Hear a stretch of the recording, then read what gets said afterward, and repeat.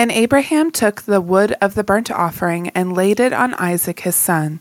And he took in his hand the fire and the knife, so they both went them together. And Isaac said to his father, "My father." And he said, "Here I am, my son."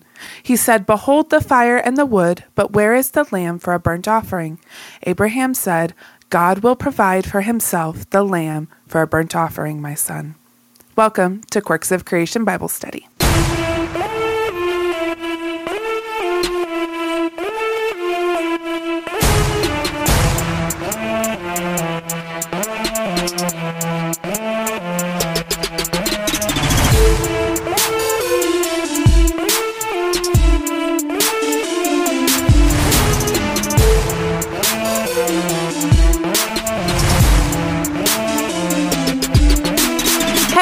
Happy Sunday, everybody. Welcome back to another episode of Quirks of Creation Bible Study. I'm Jess Holmes, and joining me as always is Elise. Hello. Happy Sunday. I'm so excited for Bible study again. Me too. It's been so long since we've did a Bible study, and I'm so glad to be back at it. Me too. But I think us on Sundays is going to be like what's happening. That's where it's at now.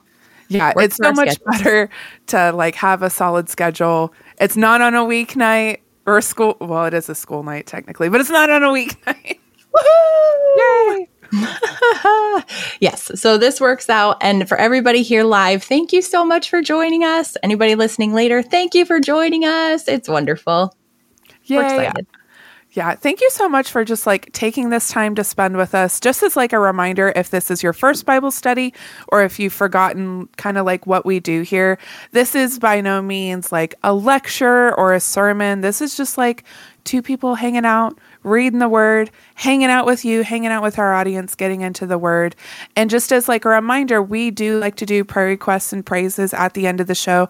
So if you are a part of our Discord community, go to our Discord, drop in the prayer section, leave us your prayers, leave us your praises. We want to be praying for you. We want to be in this with you, doing life with you. And if you're not part of our Discord community, what are you doing? What are you doing? Get on there. Get in there. Do it. Yeah. Join it. Be part of the talk. Yeah. Yeah. On that note, where are we picking off? Off. 21? 21, Genesis, that's right. 21? Genesis 21. Oh, I should probably actually share the Bible, shouldn't I? That would help. You know, whatevs. There it is. There it is. Yay! All right, so which chapter has the worst names in it? I actually think we're okay with names for a minute. I always stick Jess with the on accident. Yeah, on accident, whatever. I know. Actually, no, we got in 22, the family of Nahor. It looks like it has a lot going on. All right, I'll let you take 21 then. Okay. It's only fair. Fair enough. Fair enough. But then you get to read like the really good one too. So you get the names and the really good one. So okay. It works out. All right, I'll take it. There we go. All right. So picking up in Genesis 21 with the birth of Isaac. The Lord visited Sarah as he had said, and the Lord did to Sarah as he had promised. And Sarah conceived and bore Abraham a son in his old age, at the time of which God had spoken to him. Abraham called the name of his son who was born to him, whom Sarah bore him, Isaac. And Abraham circumcised his son Isaac when he was 8 days old, as God had commanded him. Abraham was 100 years old when his son Isaac was born to him. And Sarah said, God has made laughter for me. Everyone who hears will laugh over me. And she said, who would have said to Abraham that Sarah would nurse children? Yet I have borne him a son in his old age. Just like looking at that, I just love this promise from God for Sarah, not only just like for the people of Israel and like all of the promises it brings to us as Christians, but just like God's in on the joke. Like, you're going to have a kid when you're 100 years old. Exactly. You doubted me. Well, here you go. Here you go. And I agree. I don't know. I feel like we can take that and for ourselves often. It's like, I doubt God's promises all the time. I shouldn't, but I do. And God's just like, just listen to me. Just do it. It's going to be okay. Just chill out. Everything's fine. Like, but is it? Okay, it is. Okay. And then Yeah. he laughs when we finally get it. And Exactly. we laugh too. Yeah. God laughs at your plans. Oh boy. When I laid plans, God just sat back and laughed and laughed. Yeah. He thought I was so funny. Oh, child, you have no idea. Oh man.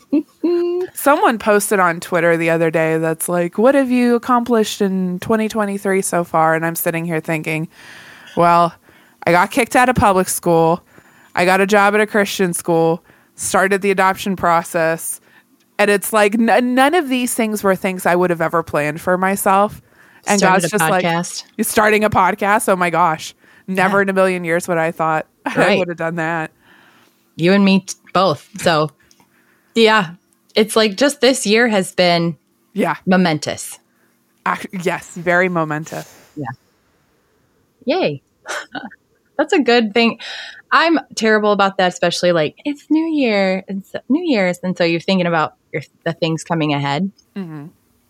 Like, oh, should take the time to reflect on all these awesome things that, like all these promises alone in 1 year that God has brought forth. Oh man.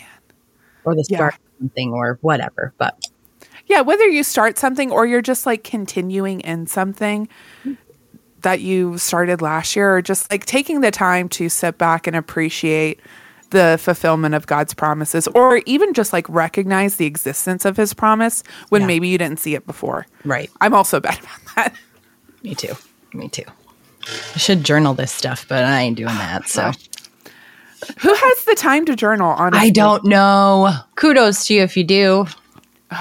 I'm so jealous if you do. Yeah. And if you do have time, you actually should journal. I remember when Yeah. I was in high school, I used to journal all the time because when you're a teenager, you have all of this extra time. You have so much angst. Yeah. You need to get out. It's so good for you when you're trying to work through something like that. Yes. And it's, especially if you're journaling in your faith, like having people do all of this, like, and we're going to talk about this Friday, but this like mindfulness Yeah. approach to journaling. But if you journal as if you're like, I always did it like I'm writing letters to God. Me too. I don't know if that makes sense. Oh, Yes, I did that too. Ah, oh my gosh. I love it. I love Ah, that. That's awesome. You're not alone. Yay. Good company. Yep. But I feel like that gets you out of yourself. Yes. And then your focus is on God again. Like, oh yeah, bringing this around to where it's supposed to be. I don't know. So right. Yay. All right. Any other thoughts about Isaac being born before we plug on? I know that was like a side tangent. No, that was good. Nope. Good start. All right. Yeah. God protects Hagar and Ishmael. And the child grew and was weaned, and Abraham made a great feast on the day that Isaac was weaned. But Sarah saw the son of Hagar the Egyptian, whom she had borne to Abraham, laughing. So she said to Abraham, "Cast out this slave woman with her son, for the son of this slave woman shall not be heir with my son Isaac." And the thing was very displeasing to Abraham on account of his son. But God said to Abraham, "Be not displeased because of the boy and because of your slave woman. Whatever Sarah says to you, do as she tells you, for through Isaac shall your offspring be named, and I will make a nation of the son of the slave woman also, because he is your offspring." So Abraham rose early in the morning and took bread and a skin of water and gave it to Hagar, putting it on her shoulder along with the child, and sent her away. And she departed and wandered in the wilderness of Beersheba. When the water in the skin was gone, she put the child under one of the bushes. Then she went and sat down opposite him a good way off, about the distance of a bow shot, for she said, "Let me not look on the death of the child." And as she sat opposite him, she lifted up her voice and wept. And God heard the voice of the boy, and the angel of God called to Hagar from heaven, and said to her, "What troubles you, Hagar? Fear not, for God has heard the voice of the boy where he is. Up, lift up the boy and hold him fast with your hand, for I will make him into a great nation." Then God opened her eyes, and she saw a well of water, and she went and filled the skin of water and gave the boy a drink. And God was with the boy, and he grew up. He lived in the wilderness and became an expert with the bow. He lived in the wilderness of Paran, and his mother took a wife for him from the land of Egypt. Yeah. Yeah. So we talked about this at length. Yes, we have. Funny, I'm trying to make a joke. I love that God's just like, do what she says. Yeah. Just don't. I don't want to make her mad. You don't want to make her mad. Just do what she says. Like, I know that's Like, not just his back attitude, off the but- woman. Yeah, it's like, listen, let's not get testy with her. Let's just do what she says. And wisdom.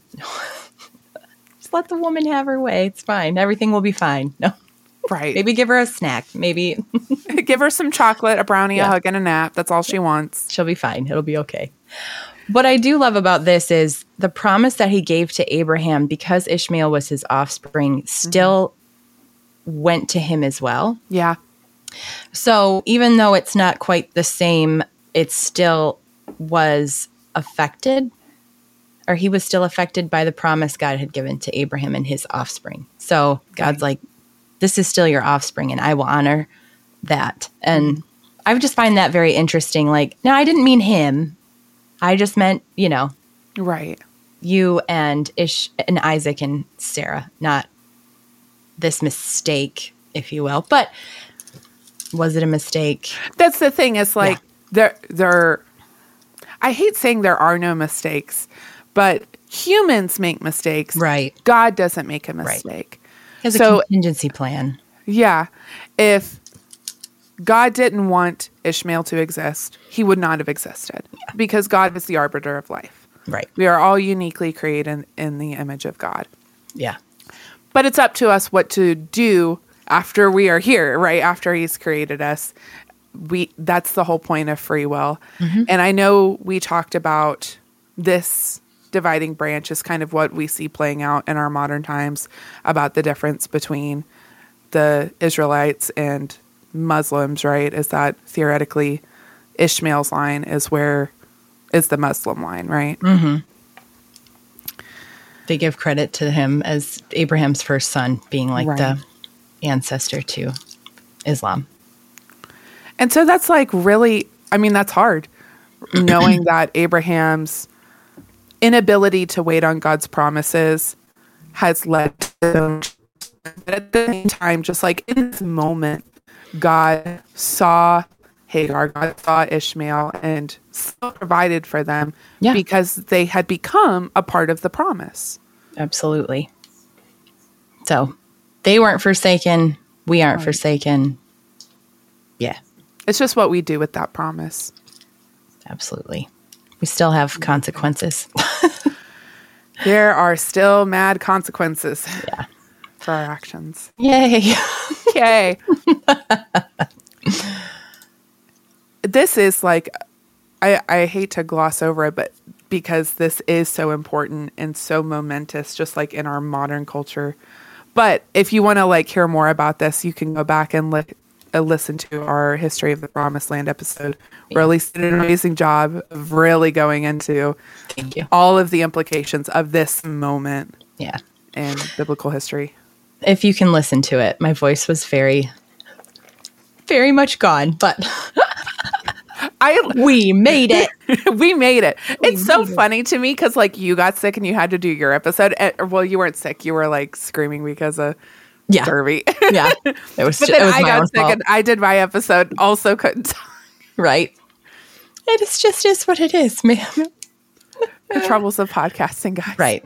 Exactly. All right. Yeah. Wrapping up. A treaty with Abimelech. At that time, Abimelech and Phicol, the commander of his army, said to Abraham, God is with you in all that you do. Now therefore swear to me here by God that you will not deal falsely with me, or with my descendants, or with my posterity, but as I have dealt kindly with you, so you will deal with me and the land where you have sojourned. And Abraham said, I will swear. When Abraham reproved Abimelech about a well of water that Abimelech's servants had seized, Abimelech said, I do not know who has done this thing. You did not tell me. and I have not heard of it until today. So Abraham took sheep and oxen and gave them to Abimelech, and the two men made a covenant. Abraham set 7 ewe lambs of the flock apart, and Abimelech said to Abraham, "What is the meaning of these 7 ewe lambs that you have set apart?" He said, "These 7 ewe lambs you will take from my hand, that this may be a witness for me that I dug this well." Therefore that place was called Beersheba, because there both of them swore an oath. So they made a covenant at Beersheba. Then Abimelech and Phicol, the commander of his army, rose up and returned to the land of the Philistines. Abraham planted a tamarisk tree in Beersheba and called there on the name of the Lord, the everlasting God. And Abraham sojourned many days in the land of the Philistines. I'm just seeing if I have any notes in my study Bible about it. So this week at school for our weekly chapel, one of the things that we talked about were these pillars of remembrance. And we see these a lot of times in the Old Testament, them people just like building things, giving them a name, and remembering an event that happened there, and how it's supposed to help us remember that God did something important at that place, a way to give glory to God in these moments in life. And it makes me think of what we were talking about at the top of the show, that we should look back and remember all of the fulfillments of God's promises. I have a hard time understanding what's really going on in this scenario, whether Abraham dug the well. I guess Abraham did dig the well, and Abimelech's like, "No, that's my well, bro." But actually, Abraham's like, "No, it's mine. Here are 7 lambs. Take the lambs. This is my well." Right. He's like, "Okay, whatever. I'll pay you for the well that I dug. It's fine. That I dug." Right. Yeah. It feels like I'm just going to pay you off to get you off my back sort of situation. Like you pay off the mob. There you go. Dude, you don't give me any problem. Here's some. Right. Abimelech was from the land of the Philistines, and the Philistines were the enemies of the Israelites. Yes. So Gotta do what you gotta do. there's that too. There's that. Yeah. Yeah. I don't know that I have anything important to add here. Sorry, but No, it's okay. that was a good point. I love that that came up in chapel this week. Right? Yeah. Yeah. Go figure. The most random things. I know. I love it.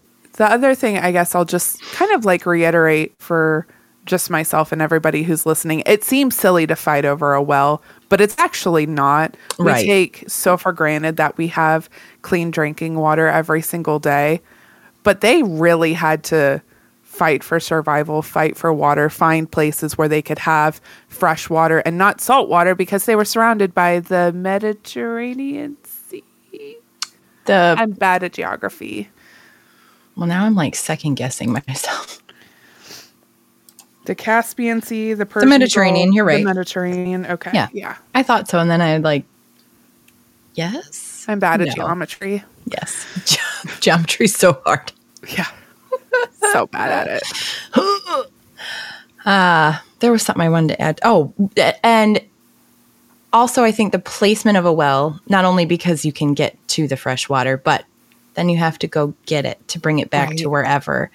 So there's a lot of importance here. It's life-giving, and it's also how difficult is it to get that water? How much do you need this? Do you need to go get this today? Yeah, it's not like they can just walk into their kitchen and turn on the faucet. That's not a thing. Not a thing. Not a thing. I don't know about you, but I need water. They probably did too.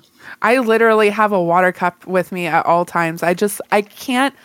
This is one of those things that I can't fathom. And so I need to sit back and like just really appreciate the struggles of the time.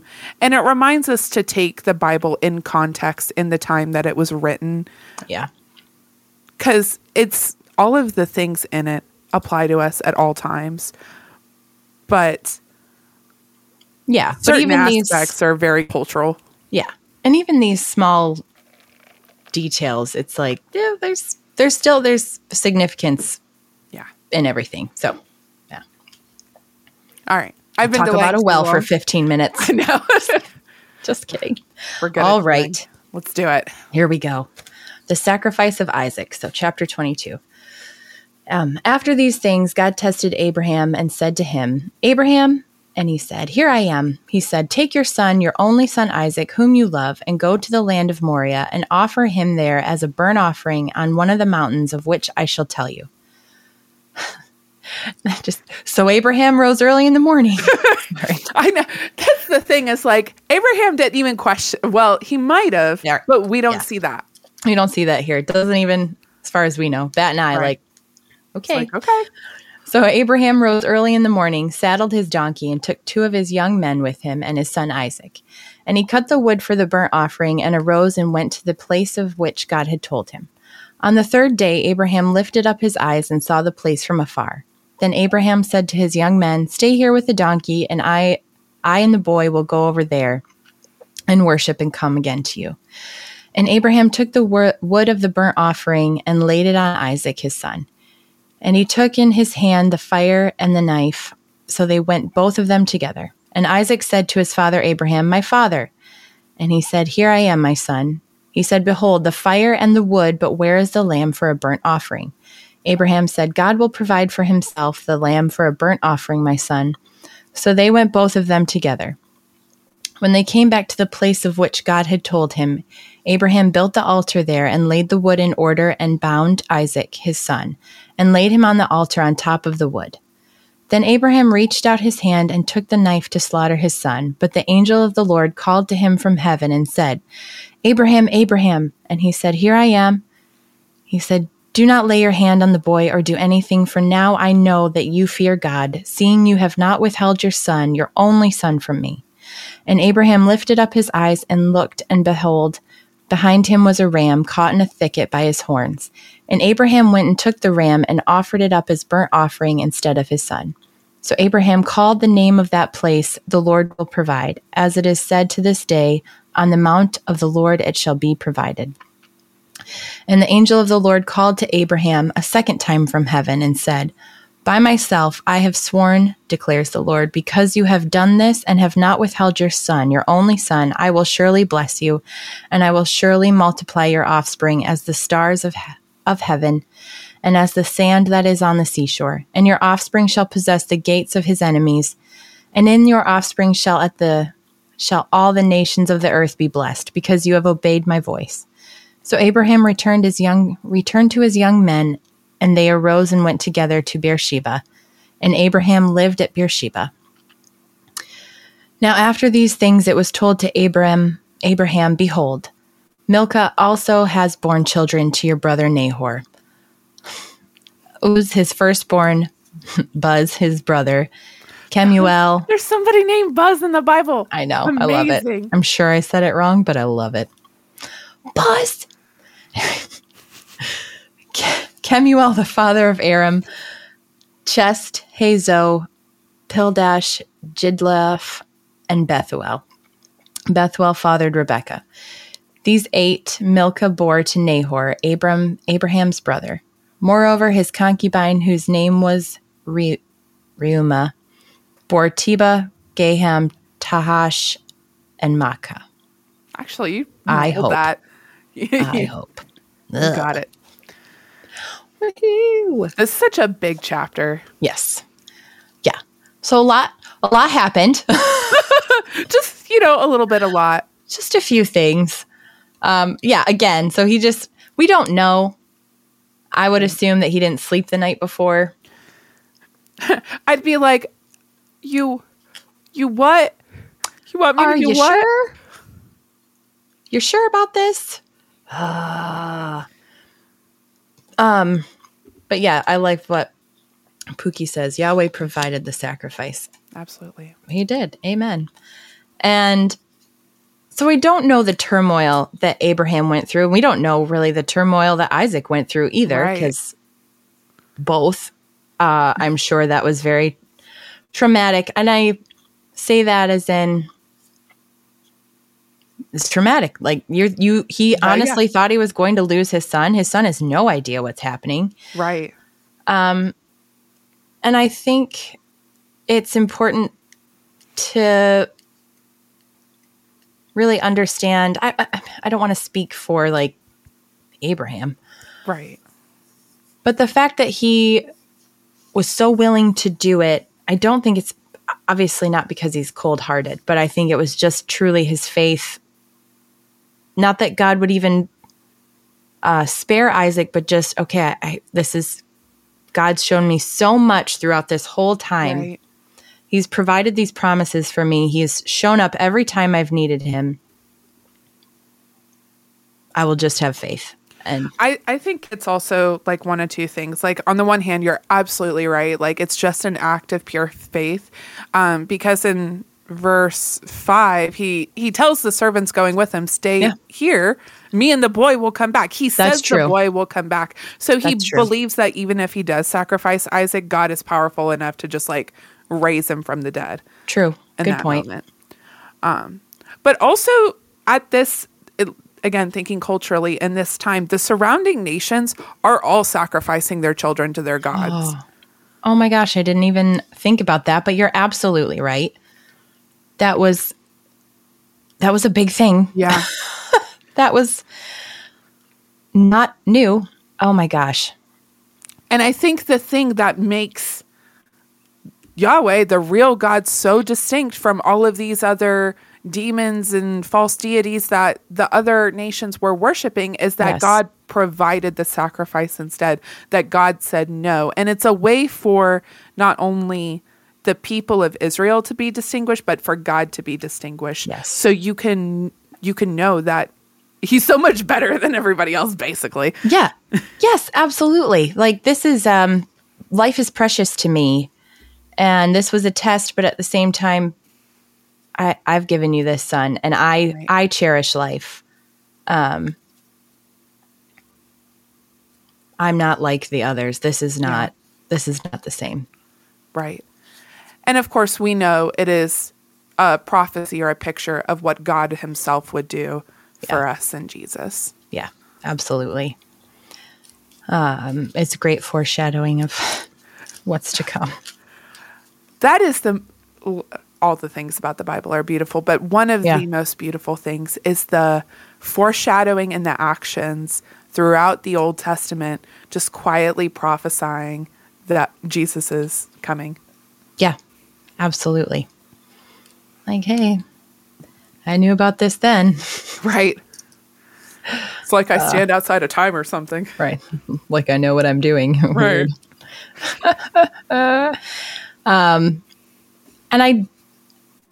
And again, Isaac too, I guess you could come away from this a few different ways. Like, thank God, literally thank you, God, for sparing my life. Right. And my dad, his faith is so strong, and I know how much he loves me. Like, I don't know that, again, I'm not going to speak for him, but it's one way you could look at it. Or you could just be bitter and angry that your dad was ready to just. That's the thing, is we don't see you. Isaac stop. This is such a great point. We don't see Isaac stop worshiping God. No. Right. Mm-mm.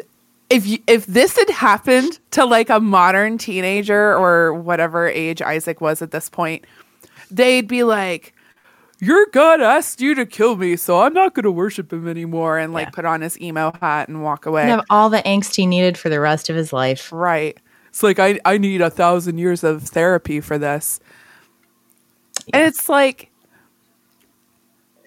but Isaac didn't do that. He could have let that moment turn him away from God.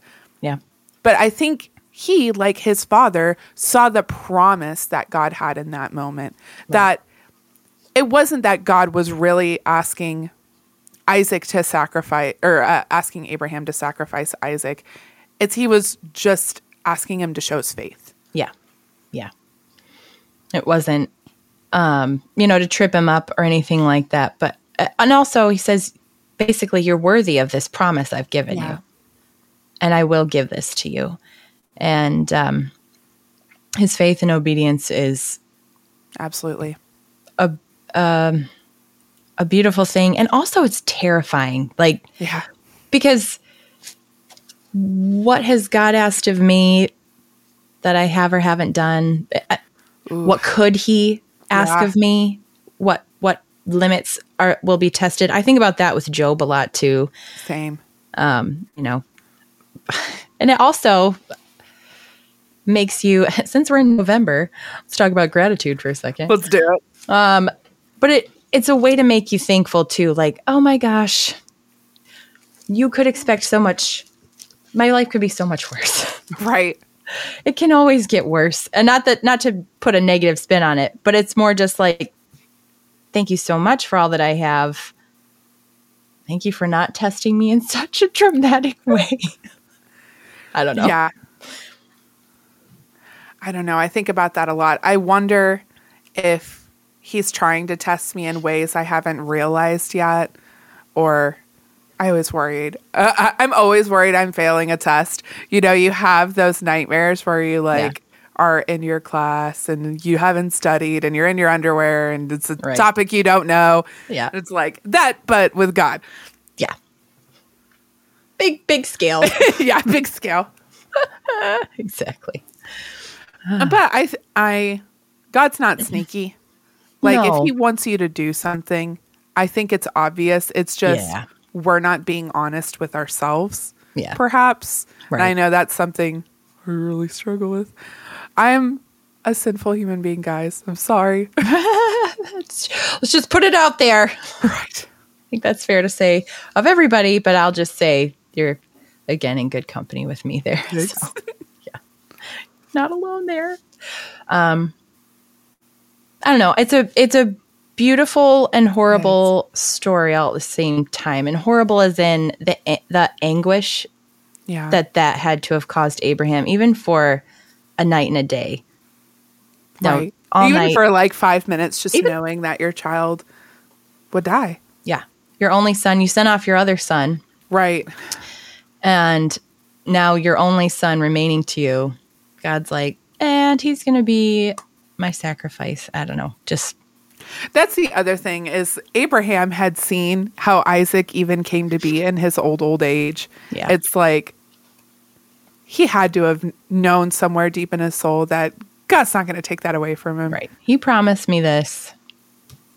Here we are. And even if he doubted, he still, and that I think is important too, because we can justify stuff in our heads all day long. But even if he doubted, and even if he really thought like, oh my gosh, I could really lose my son, he still went through with it. Right. He still did it. And I think that's a big takeaway here too. Whether he really believed God was going to resurrect Isaac or not make him go through whatever, he still persevered through all of the doubt, all of the anguish, all of the heartache to do what was asked of him. Right. And that's a beautiful thing too. So it is very beautiful. An act of faith when you don't know the outcome it's huge. I mean, that's what real faith is when you don't know the outcome, but you follow God anyway. Yeah, absolutely. That is Abraham.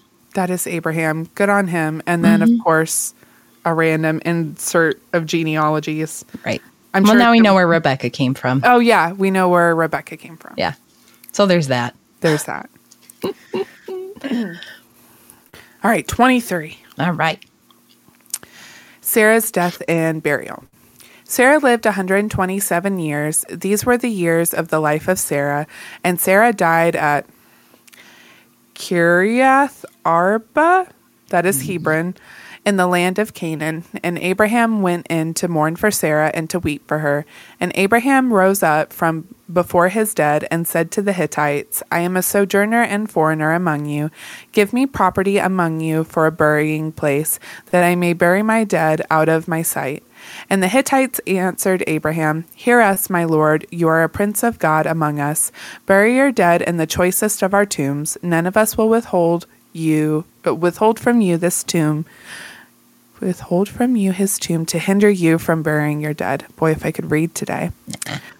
Abraham rose and bowed to the Hittites, the people of the land, and he said to them, "If you are willing that I should bury my dead out of my sight, hear me and entreat for me Ephron the son of Zohar, that he may give me the cave of Machpelah."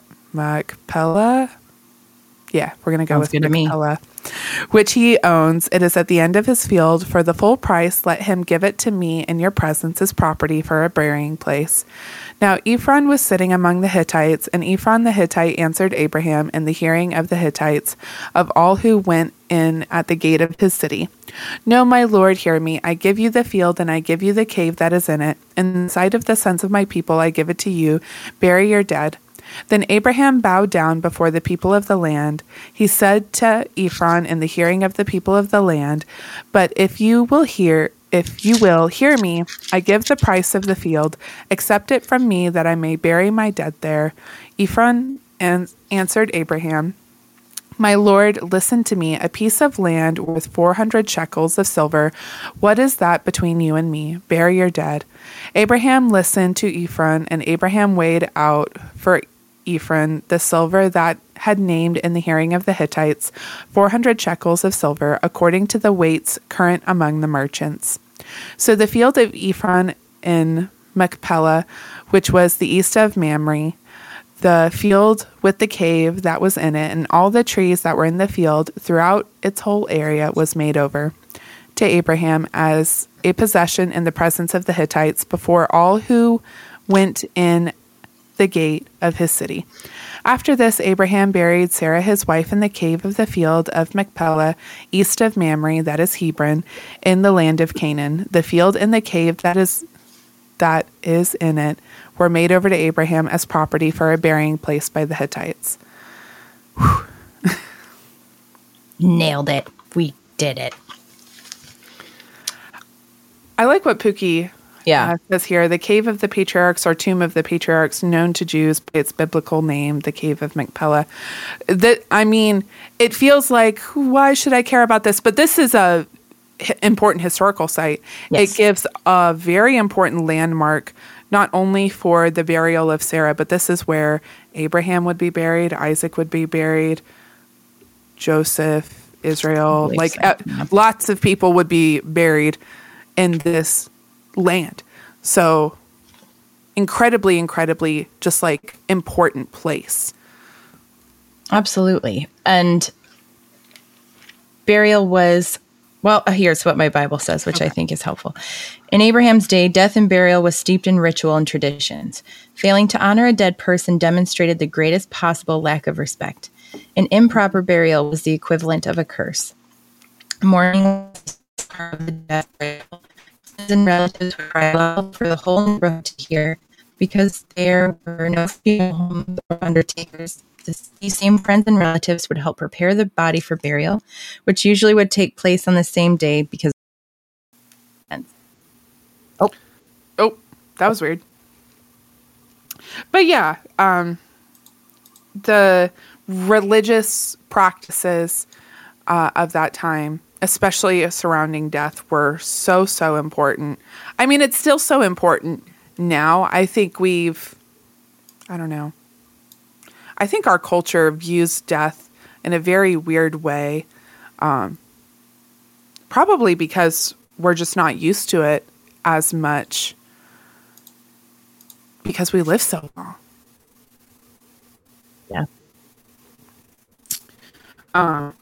But there seems to be a lot of fear and anxiety surrounding death or anything associated with death, whereas back then it was like, yes, it was sad, but you had a lot of respect for the person who passed away. And you showed that in the burial ritual. Right.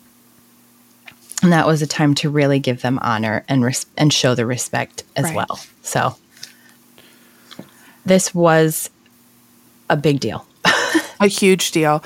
And I mean, like, good on the Hittites for giving them this land. That's huge. Yeah. And then it also says Abraham was in a foreign land looking for a place to bury his wife. Strangers offered to help him because he was an honored prince and they respected him. Although Abraham did had not put down roots in this area, his reputation was above reproach. And those who invest their time and money in serving God often earn a pleasant return on their investment, a good reputation, and the respect of others. And I didn't think about that either, but it was because of their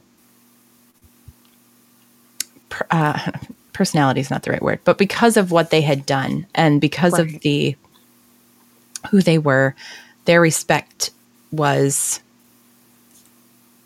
returned. You know what I mean? People were like, yeah, we'll do this for you. Yeah.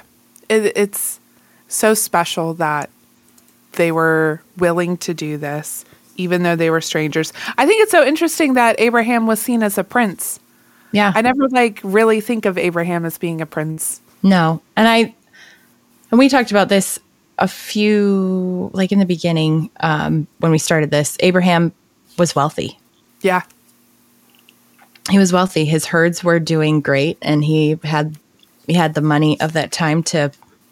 So I wonder if it's part of that, princely wealth that he had accumulated. 400 pieces of silver is not a small thing. Nothing to sniff at, that's for sure. Right.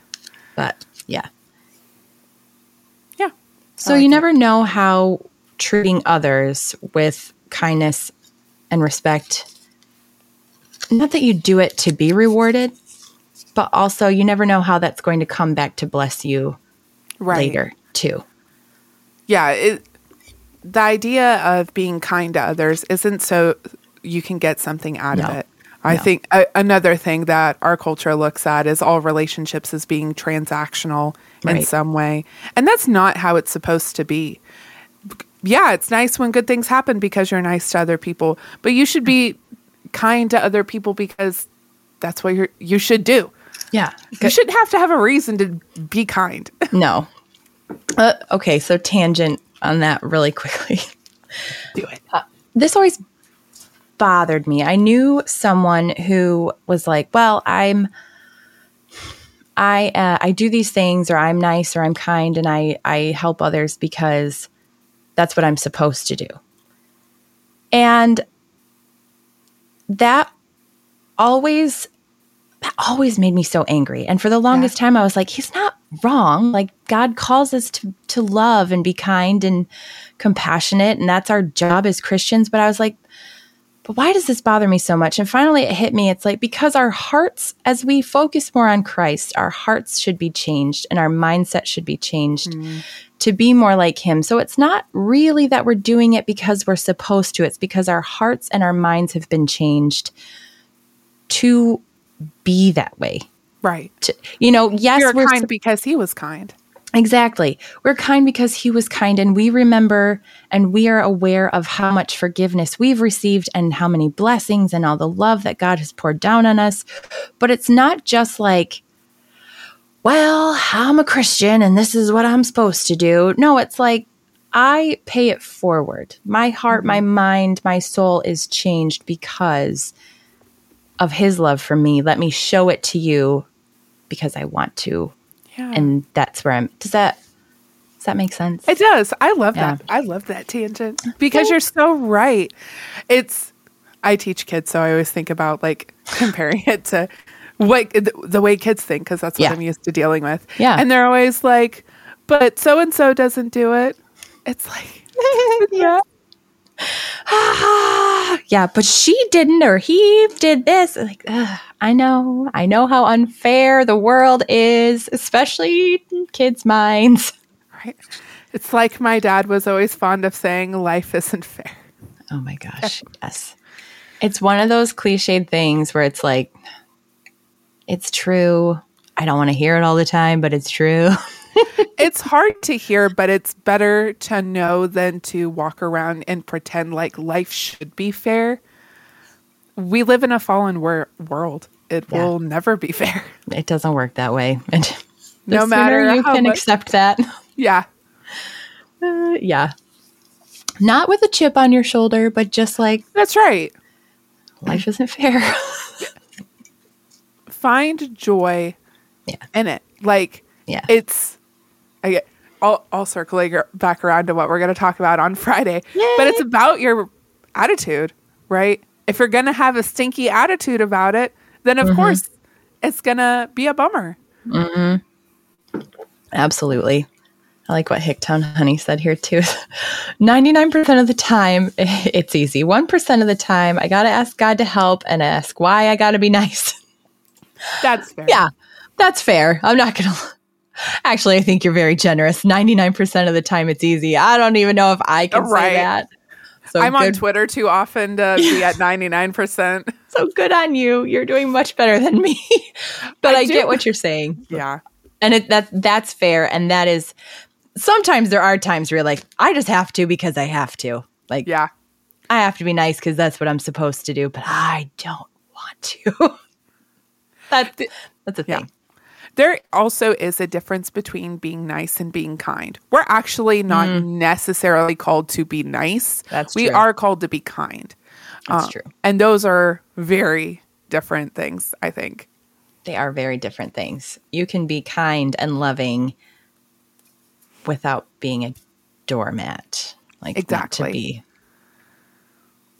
Not to put too fine of a point on it, but you don't have to let the other person walk all over you, decide what you should think, decide what you should say, or let lies come out of your mouth in the name of being nice. Right. Right. That's not good either, because lies are not kind. Lies are not compassionate. Exactly.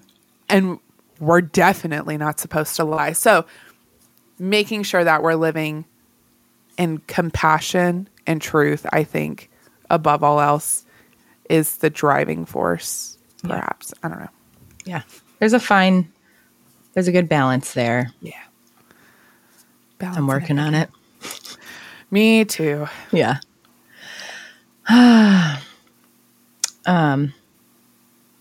All right. I love TikTok, honey. That was good. My understanding of turn the other cheek is to block them bitches and pray for them.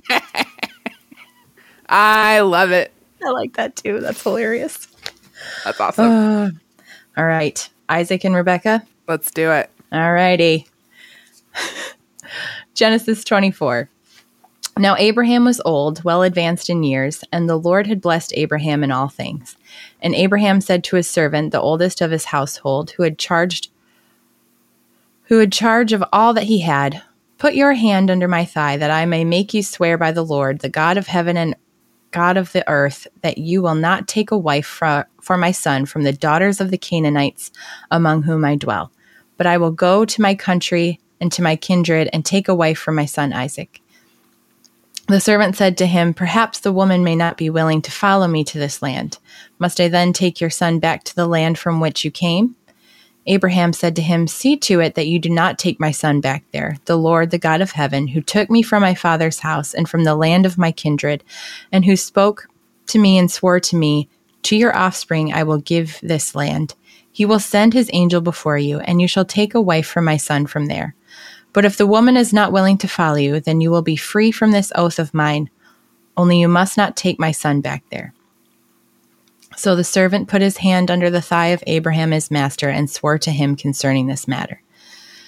Then the servant took 10 of his master's camels and departed, taking all sorts of choice gifts from his master. And he arose and went to Mesopotamia, to the city of Nahor.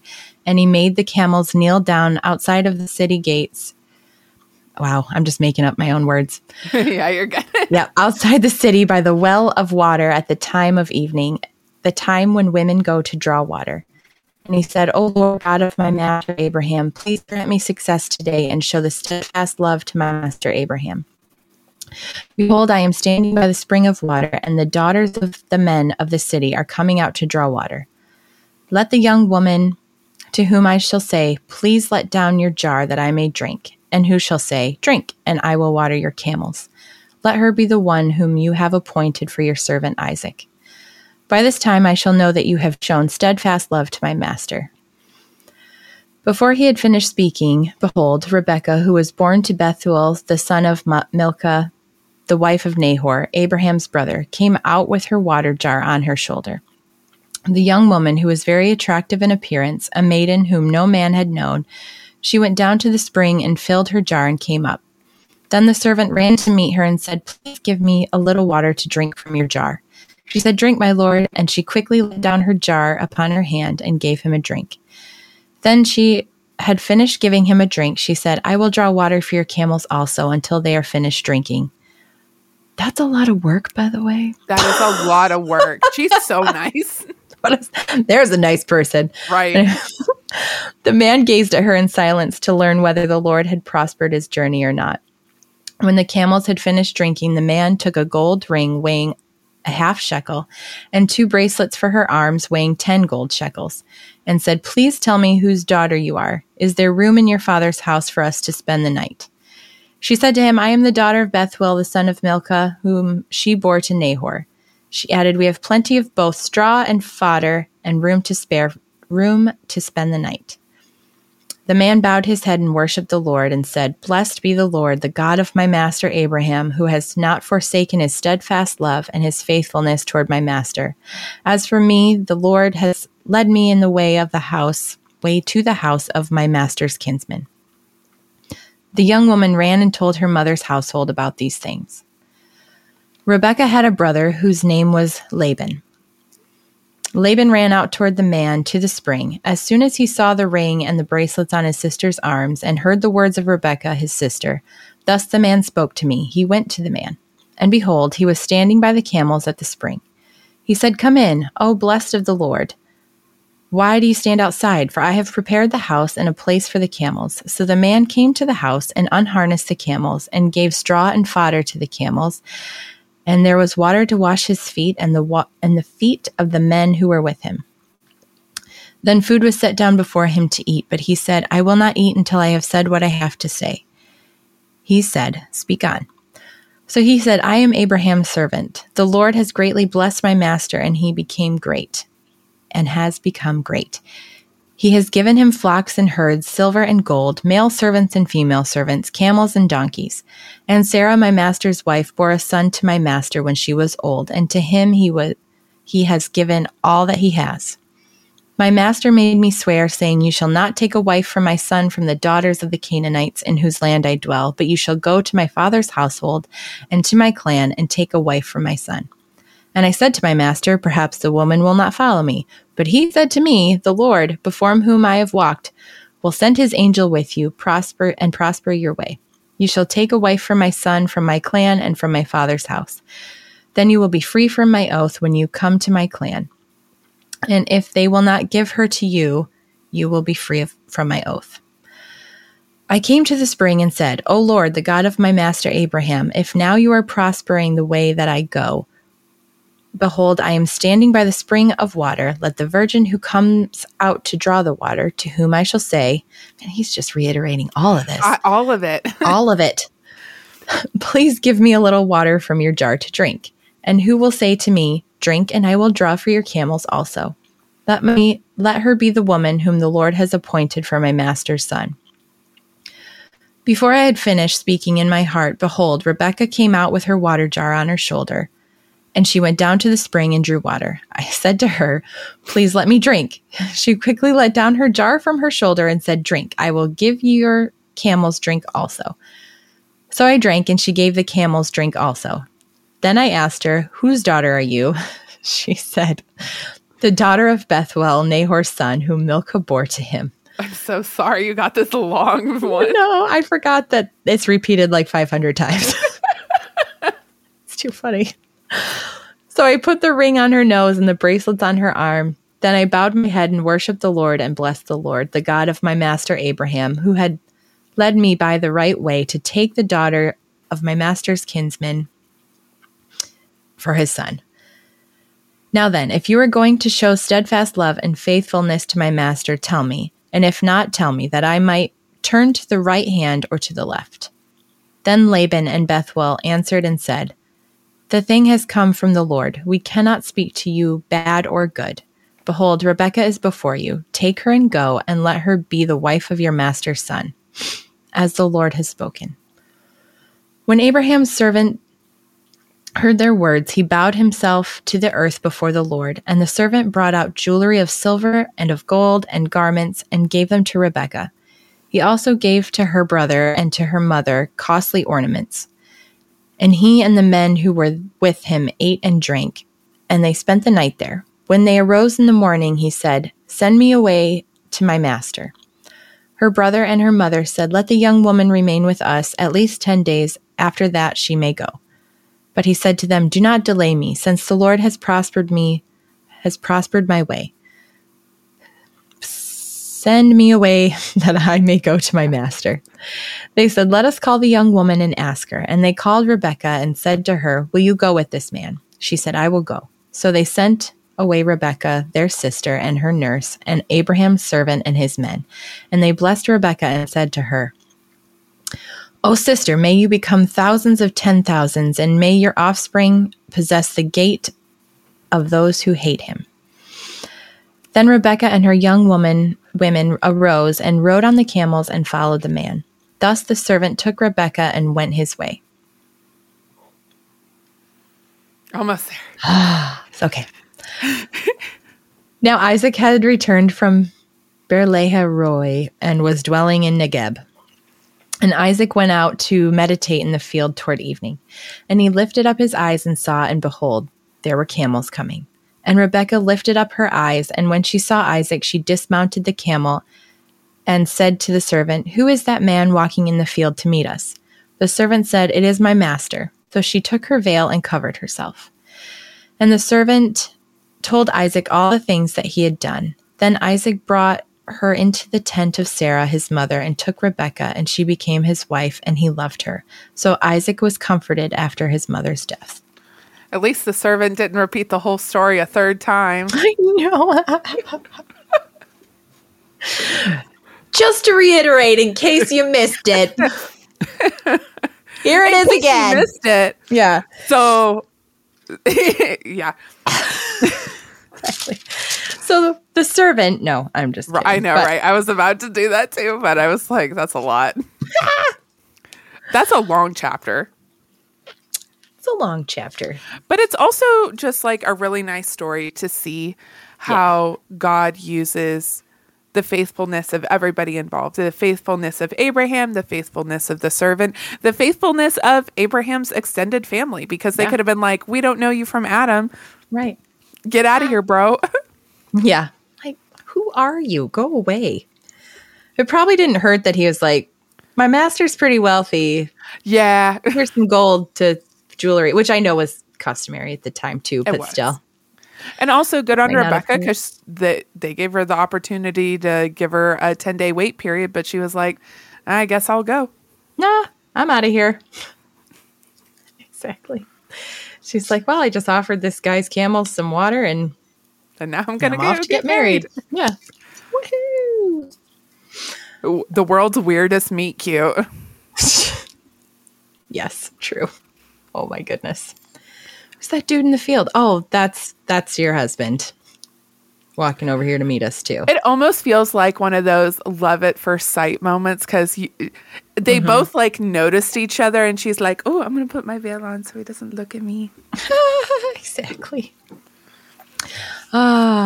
Yes, base babe. How to find a husband? Offer camels water. There you go. Everyone should go out to their local watering hole and just start offering water. Marriage advice from Elise and Jess. You're welcome. Hang out by the well. Offer gallons and gallons of water for camels. It'll be fine.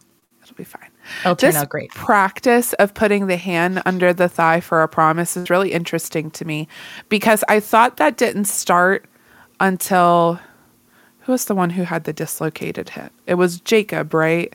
Because he wrestled with God and had his hip popped out of his socket. And I thought that's when that practice started. But it starts way earlier. And now I'm like, I have a question. Why? I know. I was thinking that too. I'm like, I've never really looked into like that custom, why that was a thing. That's such a weird thing. It's like, I don't want people touching my legs. I want to make a promise. Like, pinky promise, got it. Pinky promise is good enough. Pinky promise works. Don't touch my legs. We went from that to a handshake. Like that Right. seems like a good one to me. Emo voice. I'm gonna go touch the butt. I'm going to touch the butt. I'm just looking to see if there's anything in here, but I don't think so. Everybody's I don't know. What was the thing? This is what it is. I think the story is very straightforward. I don't know. Yeah. And I like what you said. Like it just shows the faith of everybody in this situation. Repeatedly shows the faith of everybody. To be fair, at this time, this was an oral tradition. So having to like repeat stuff so you actually remembered it, I understand. True. But it's still a lot. Nope. Nobody's got anything in here for me. Fine. Study Bible. Yeah, lots of stuff in my Bible, just like about the faithfulness and the promises and like how all those ornaments were worth a lot of money, and that's part of it. Mm-hmm. Yeah. But like you said, it was just a practice at the time for you to be wedded off to someone you didn't know. I mean, yeah, it's not like that was unheard of either. So, and it's not like a woman really had a say in any of it. So, like, well, guess I'm going with this guy now. Which I've heard many of my single friends say, I kind of wish that was our practice today because the dating field is terrible right now. I mean, fair. I get it. But granted, I haven't dated in a very long time. But I also, it could work, or it could be so bad. Right. Like I think about people my parents might have chosen for me. No. Yeah. No. That's okay. Then also to avoid dating. I don't know.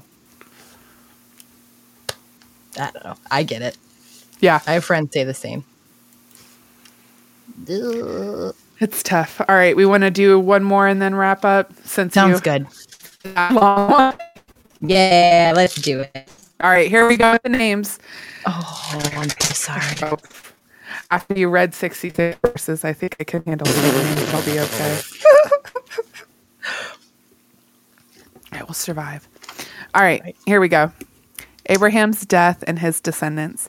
Abraham took another wife whose name was Keturah. She bore him Zimron, Jokshan, Medan, Midian, Ishbak, and Shua. I forgot that Abraham got remarried. Not gonna lie, I did too. He's obviously fertile. Dude. I mean, we saw that with Ishmael too, but dude's over 100 years old. Didn't matter. Sorry. I'm just like interested in how they fall into the promise, because obviously Isaac is the key. I should just shut up and read. Okay. All right. The sons of Dedan were Ashurim, Letushim, and Lemumim. The sons of Midian were Ephah, Epher, Henoch, Abida, and Eldah.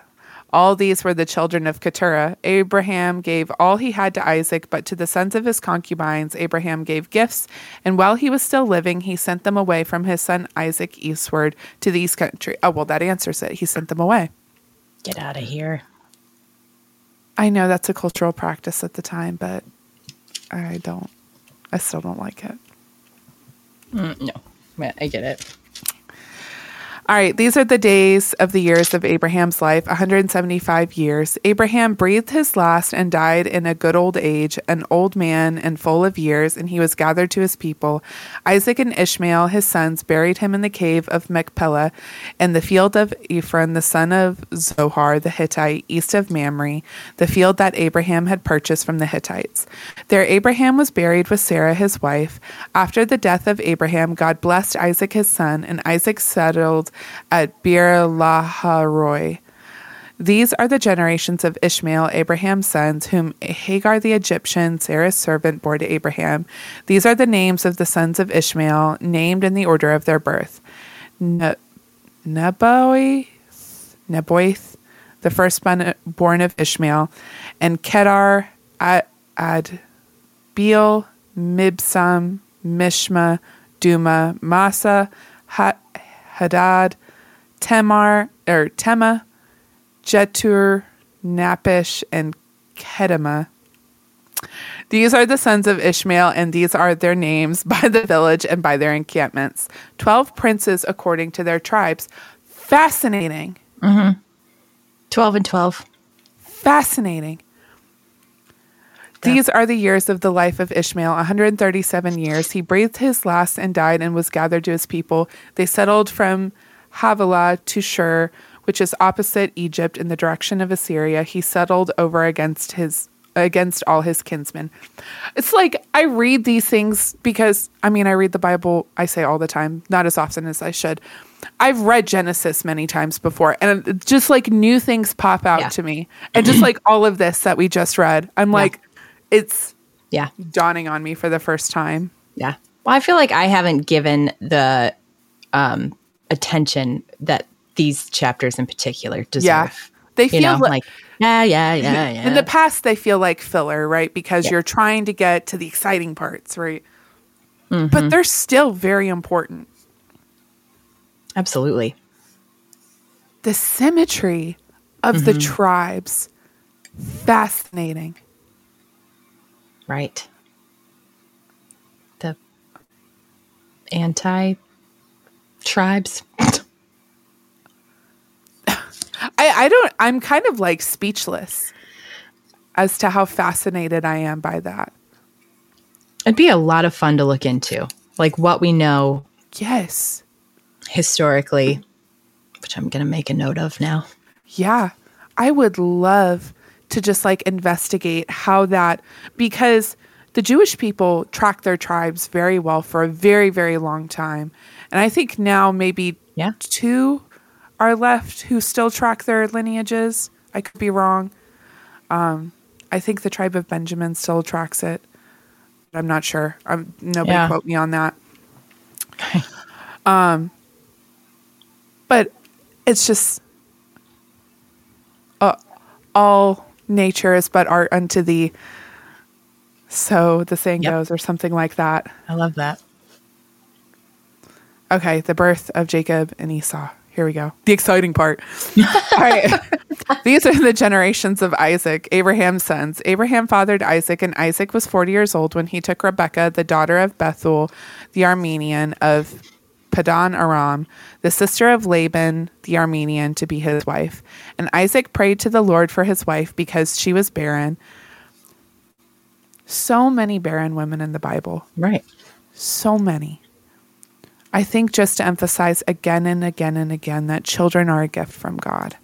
Literal gift. Yeah, absolutely. A miracle, a gift. Yeah. Precious. So precious. And the Lord granted his prayer, and Rebekah, his wife, conceived. The children struggled within her womb, and she said, "If it is thus, why is this happening to me?" So she went to inquire of the Lord, and the Lord said to her, 2 nations are in your womb, and 2 people from within you shall be divided. The one shall be stronger than the other, the older shall serve the younger. When her days to give birth were completed, behold, there were twins in her womb. The first came out red, all his body like a hairy cloak, so they called his name Esau. Afterward, his brother came out with his hand holding Esau's heel, so his name was called Jacob. Isaac was 60 years old when she bore them. When the boys grew up, Esau was a skillful hunter, a man of the field, while Jacob was a quiet man, dwelling in tents. Isaac loved Esau because he ate of his game, but Rebekah loved Jacob. The division starts. The division starts. I mean, the division had already started before they were even born, basically. Yeah, true. It was foretold. Literally foretold. And I just love the picture of life in the womb here, because they were already fighting. Right. They were already at each other's heels. True. But yeah, I just find it fascinating. And it's not like God is saying that they will be at each other's throats because that's what he wants for them. I think we have to clarify that sometimes, that when God says there will be enmity between things, I don't think he necessarily wants people to be enemies. Right. It's just he knows what's going to happen, so he's telling you. Yeah. He's like, heads up. Be By prepared. the way. Yeah. BT up. Right. I had to throw that in there. Okay, keep going. I'm sorry. Yeah, you're good. When Jacob was cooking stew, Esau came in from the field, and he was exhausted. And Esau said to Jacob, "Let me eat some of that red stew, for I am exhausted." Therefore his name was called Edom, which sounds like Hebrew for red. Okay. Jacob said, "Sell me your birthright now." Esau said, "I am about to die. Of what use is a birthright to me?" Jacob said, "Swear to me now." So he swore to him and sold his birthright to Jacob. Then Jacob gave Esau bread and lentil stew, and he ate and drank and rose and went his way. Thus Esau despised his birthright. At this point, I feel like they have to be teenagers, because I could just imagine a whiny, teeny Esau walking into camp going, "I'm so hungry, I'm going to die." I don't care. Right. Yeah. And I mean, hunting wasn't just like you go and you sit and you wait. It was like hunting, like you were in the field carrying what you can and you're tracking Hunting down. could take days. Yeah. So I have no doubt that he's hungry. And if he was a teenager, then he's just even more so, because Right. teenage boys will eat you out of house and home in a day. Just a thing. But I think he probably was pretty hungry. And his Right. brother definitely took advantage and saw. And I don't know if Esau just was on the brink of death, starvation, or if he's just being dramatic, because that's totally plausible. But my point was, obviously Esau and Jacob had two different views on the birthright. Like, it's something, and I think that's something you see with privileged people. Like, if you have it, you've always had it. Esau always knew he had this going for him. Right. He was going to inherit. And Jacob's like, "I will never have it because I'm the second son." Right. Yada, yada, yada. So the level of importance to each one of them was vastly different because they're both coming at it from two different perspectives. Also, I guess if I really thought I was going to die, I'd care about a lot less things. Right. But again, if we think of him being out hunting, surely he came back with some game, unless it was a very unfruitful hunt and he truly would have nothing to eat. Right. Right. Who knows how long he was gone or what that all entailed. Right. I don't know. But he at least was like, "I'm going to die. I don't care. Give me some of that stew." Right. "I'm so hungry. I don't care what you take from me." But then again, I always struggled with Jacob's part of the story, because Jacob is so important, right? He's one of the patriarchs, but he's a little shit. Yeah. Yeah. He's a little shit to everybody. Crafty butthead.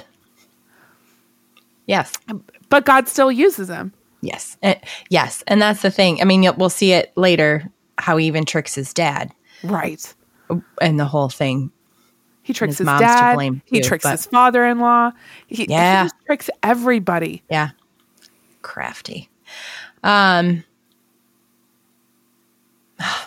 keep losing my train of thought. I'm really sorry, you guys. It's okay. But yes, Jacob, it's important, I think, to note what you just said. Mm-hmm. He is a little shit, but at the same time, God's like, "You're still going to be a big deal, dude. I'm still going to use you. So it's not about you." It's literally not about him. Yeah. And that is the thing to remember, because I think all the time atheists like to be, "Oh, that book's made up," or whatever. And it's like, people wouldn't write these stories about their forefathers that paint them in such a negative light. Like, who wants to tell a story about their ancestor where they're being a little shit to everybody? Exactly. Like, this guy was a jerk, but we still look up to him. I don't know. Yeah. He's a saint next to Laban. yeah. Well, yeah, there's that too. I mean, that's true. That's very true. Good point. But yeah, Jacob's story always gets to me too. Stinker. That's what Son said, there's extra text, don't remember where, sorry, but it said Esau had just killed someone and was on the run. Probably not true, but interesting. That is interesting. I think extra biblical legends are fascinating. I always wonder how they come about. Yeah. I would love to look into that. That would be interesting. Ooh, there we go. Yasher. So in the book of Yasher, it claims that he killed Nimrod. Whoa. And Nimrod was a great man. Yeah. So that's fascinating. And again, another like rabbit hole to jump down. Yeah. Check out.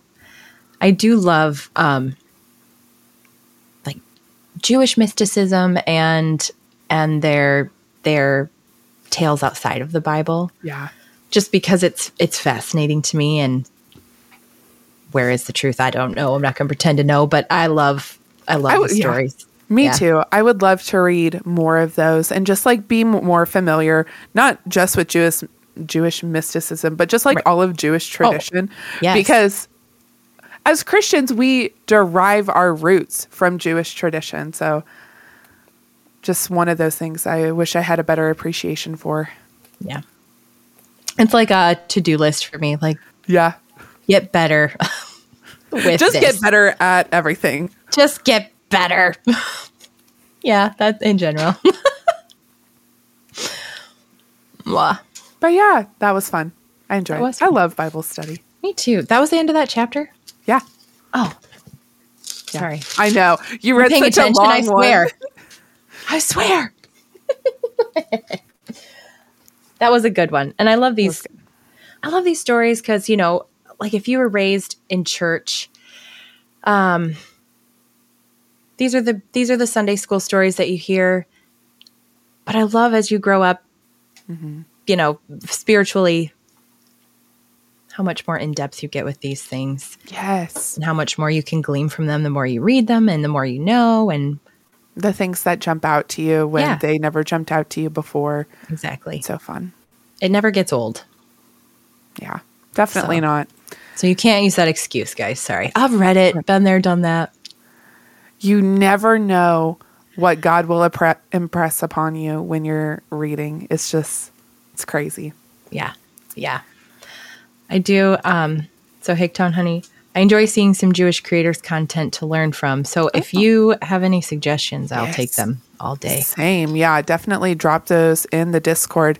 And speaking of the Discord, guys, make sure you hop on over there, send us your prayer requests so we can pray together. I know Hicktown Honey sent us a praise. She said she hit 36 yesterday. Thankfully, she got to spend time with her family. Yay! They're a mixed match family, as she is the only biological child, but God put us together. Thank you for sharing that story. Yeah. That just warms my heart because I'm sure a lot of you who follow me on Twitter know that my husband and I are in the adoption process. So just seeing families who have all that specialness going on is just so sweet and heartwarming. Yay! Also, happy birthday. And happy belated birthday! Yeah. Sounds like it was a good birthday. It does sound like it was a good birthday. The picture is great. I love that you sent us a praise too. Yes. That's both praise or prayer requests, all of it. Yes, we'll take all of it. I know Kelsey asked earlier in the week for us to be in prayers for her, so definitely praying for Kelsey. Anything we can pray for you for, Elise? I don't know. I should have been prepared. I got nothing at the moment. Pray that you survive the week. Yes. Yeah. There we go. How about you? The adoption process, of course. Adoption process. We sent in the home study paperwork, and then she was gone for like 2 weeks. And she finally got back to me, and she's like, so I need 1,000 more papers and 2 more trainings. I'm like, okay. Okay, great. Thanks. Great. So I'm working on one of the trainings is done? Right? Yeah, I finished one of those over the weekend. I got to finish the other, get the rest of the paperwork done, and send that out. And hopefully we'll get the home study visit soon, assuming I have no more paperwork to do. Please, no more paperwork. Oh my goodness. My No soul kidding. is cut up with paperwork. Paper cuts on your Yep. soul. Paper cuts all over my soul. Yep. Base Babe asked, any more acceptance of God's timing for things? I think that's a good Definitely. one just in general. Boy, I feel that. I feel that deep in my soul. I am so impatient for God's timing. I'm so bad at it. I need that prayer too. It's like we all need that prayer. Yes. Accurate. Yep. Yeah. Alrighty. You want to close us out in prayer today? Yeah, let's do it. All right. All right, dear God, thank you so much for this day, Lord. Thank you so much for this opportunity to just get to be with your people, Lord, to have this time with Elise and with our community and to just be in your presence, to read your word and to learn from our past, learn from the patriarchs, to learn about the beautiful story you have put together, God. I just thank you so much for all that you have given us and all of the wonderful blessings. I thank you so much for Hicktown Honey, who got to celebrate another wonderful birthday. I just thank you for her being in our lives, and I thank you for all of our wonderful community who is in our lives. You know the hearts and prayers that are in our community and around the world. I pray that you'd be with Kelsey as she is dealing with things in her life. I pray that you'd be with our friend Frida, and I pray that you'd be with Elise and I as we go throughout the week. I pray that you'd be with this adoption process. And God, you know all of the hopes and dreams and fears that rest on our hearts. You know the ache that is in our society. You know the suffering that is in our world, God. I pray that you would just reach out and put your hands on all of us. Guide and direct us so that we may live out your will, Lord. And I pray that in all these things we obey you. In your name we pray. Amen. Amen. Thank you. Yeah, thank you. Yeah. You guys are awesome. I love all y'all. Love you guys. Thanks for being here. This was a good discussion. And, you'll look back and think it was quick, even though it feels so slow now. Yeah, I keep trying to tell myself that. Yeah. In the moment, it does not feel that way, but yeah, Yeah. she's right. So later, down the road, we'll come back and be like, Remember when? Right. Yes. So thank you guys so much. Have a blessed week. Thank you for being here. We'll see you Friday to talk about gratitude. Ooh, yeah. It'll be Yay.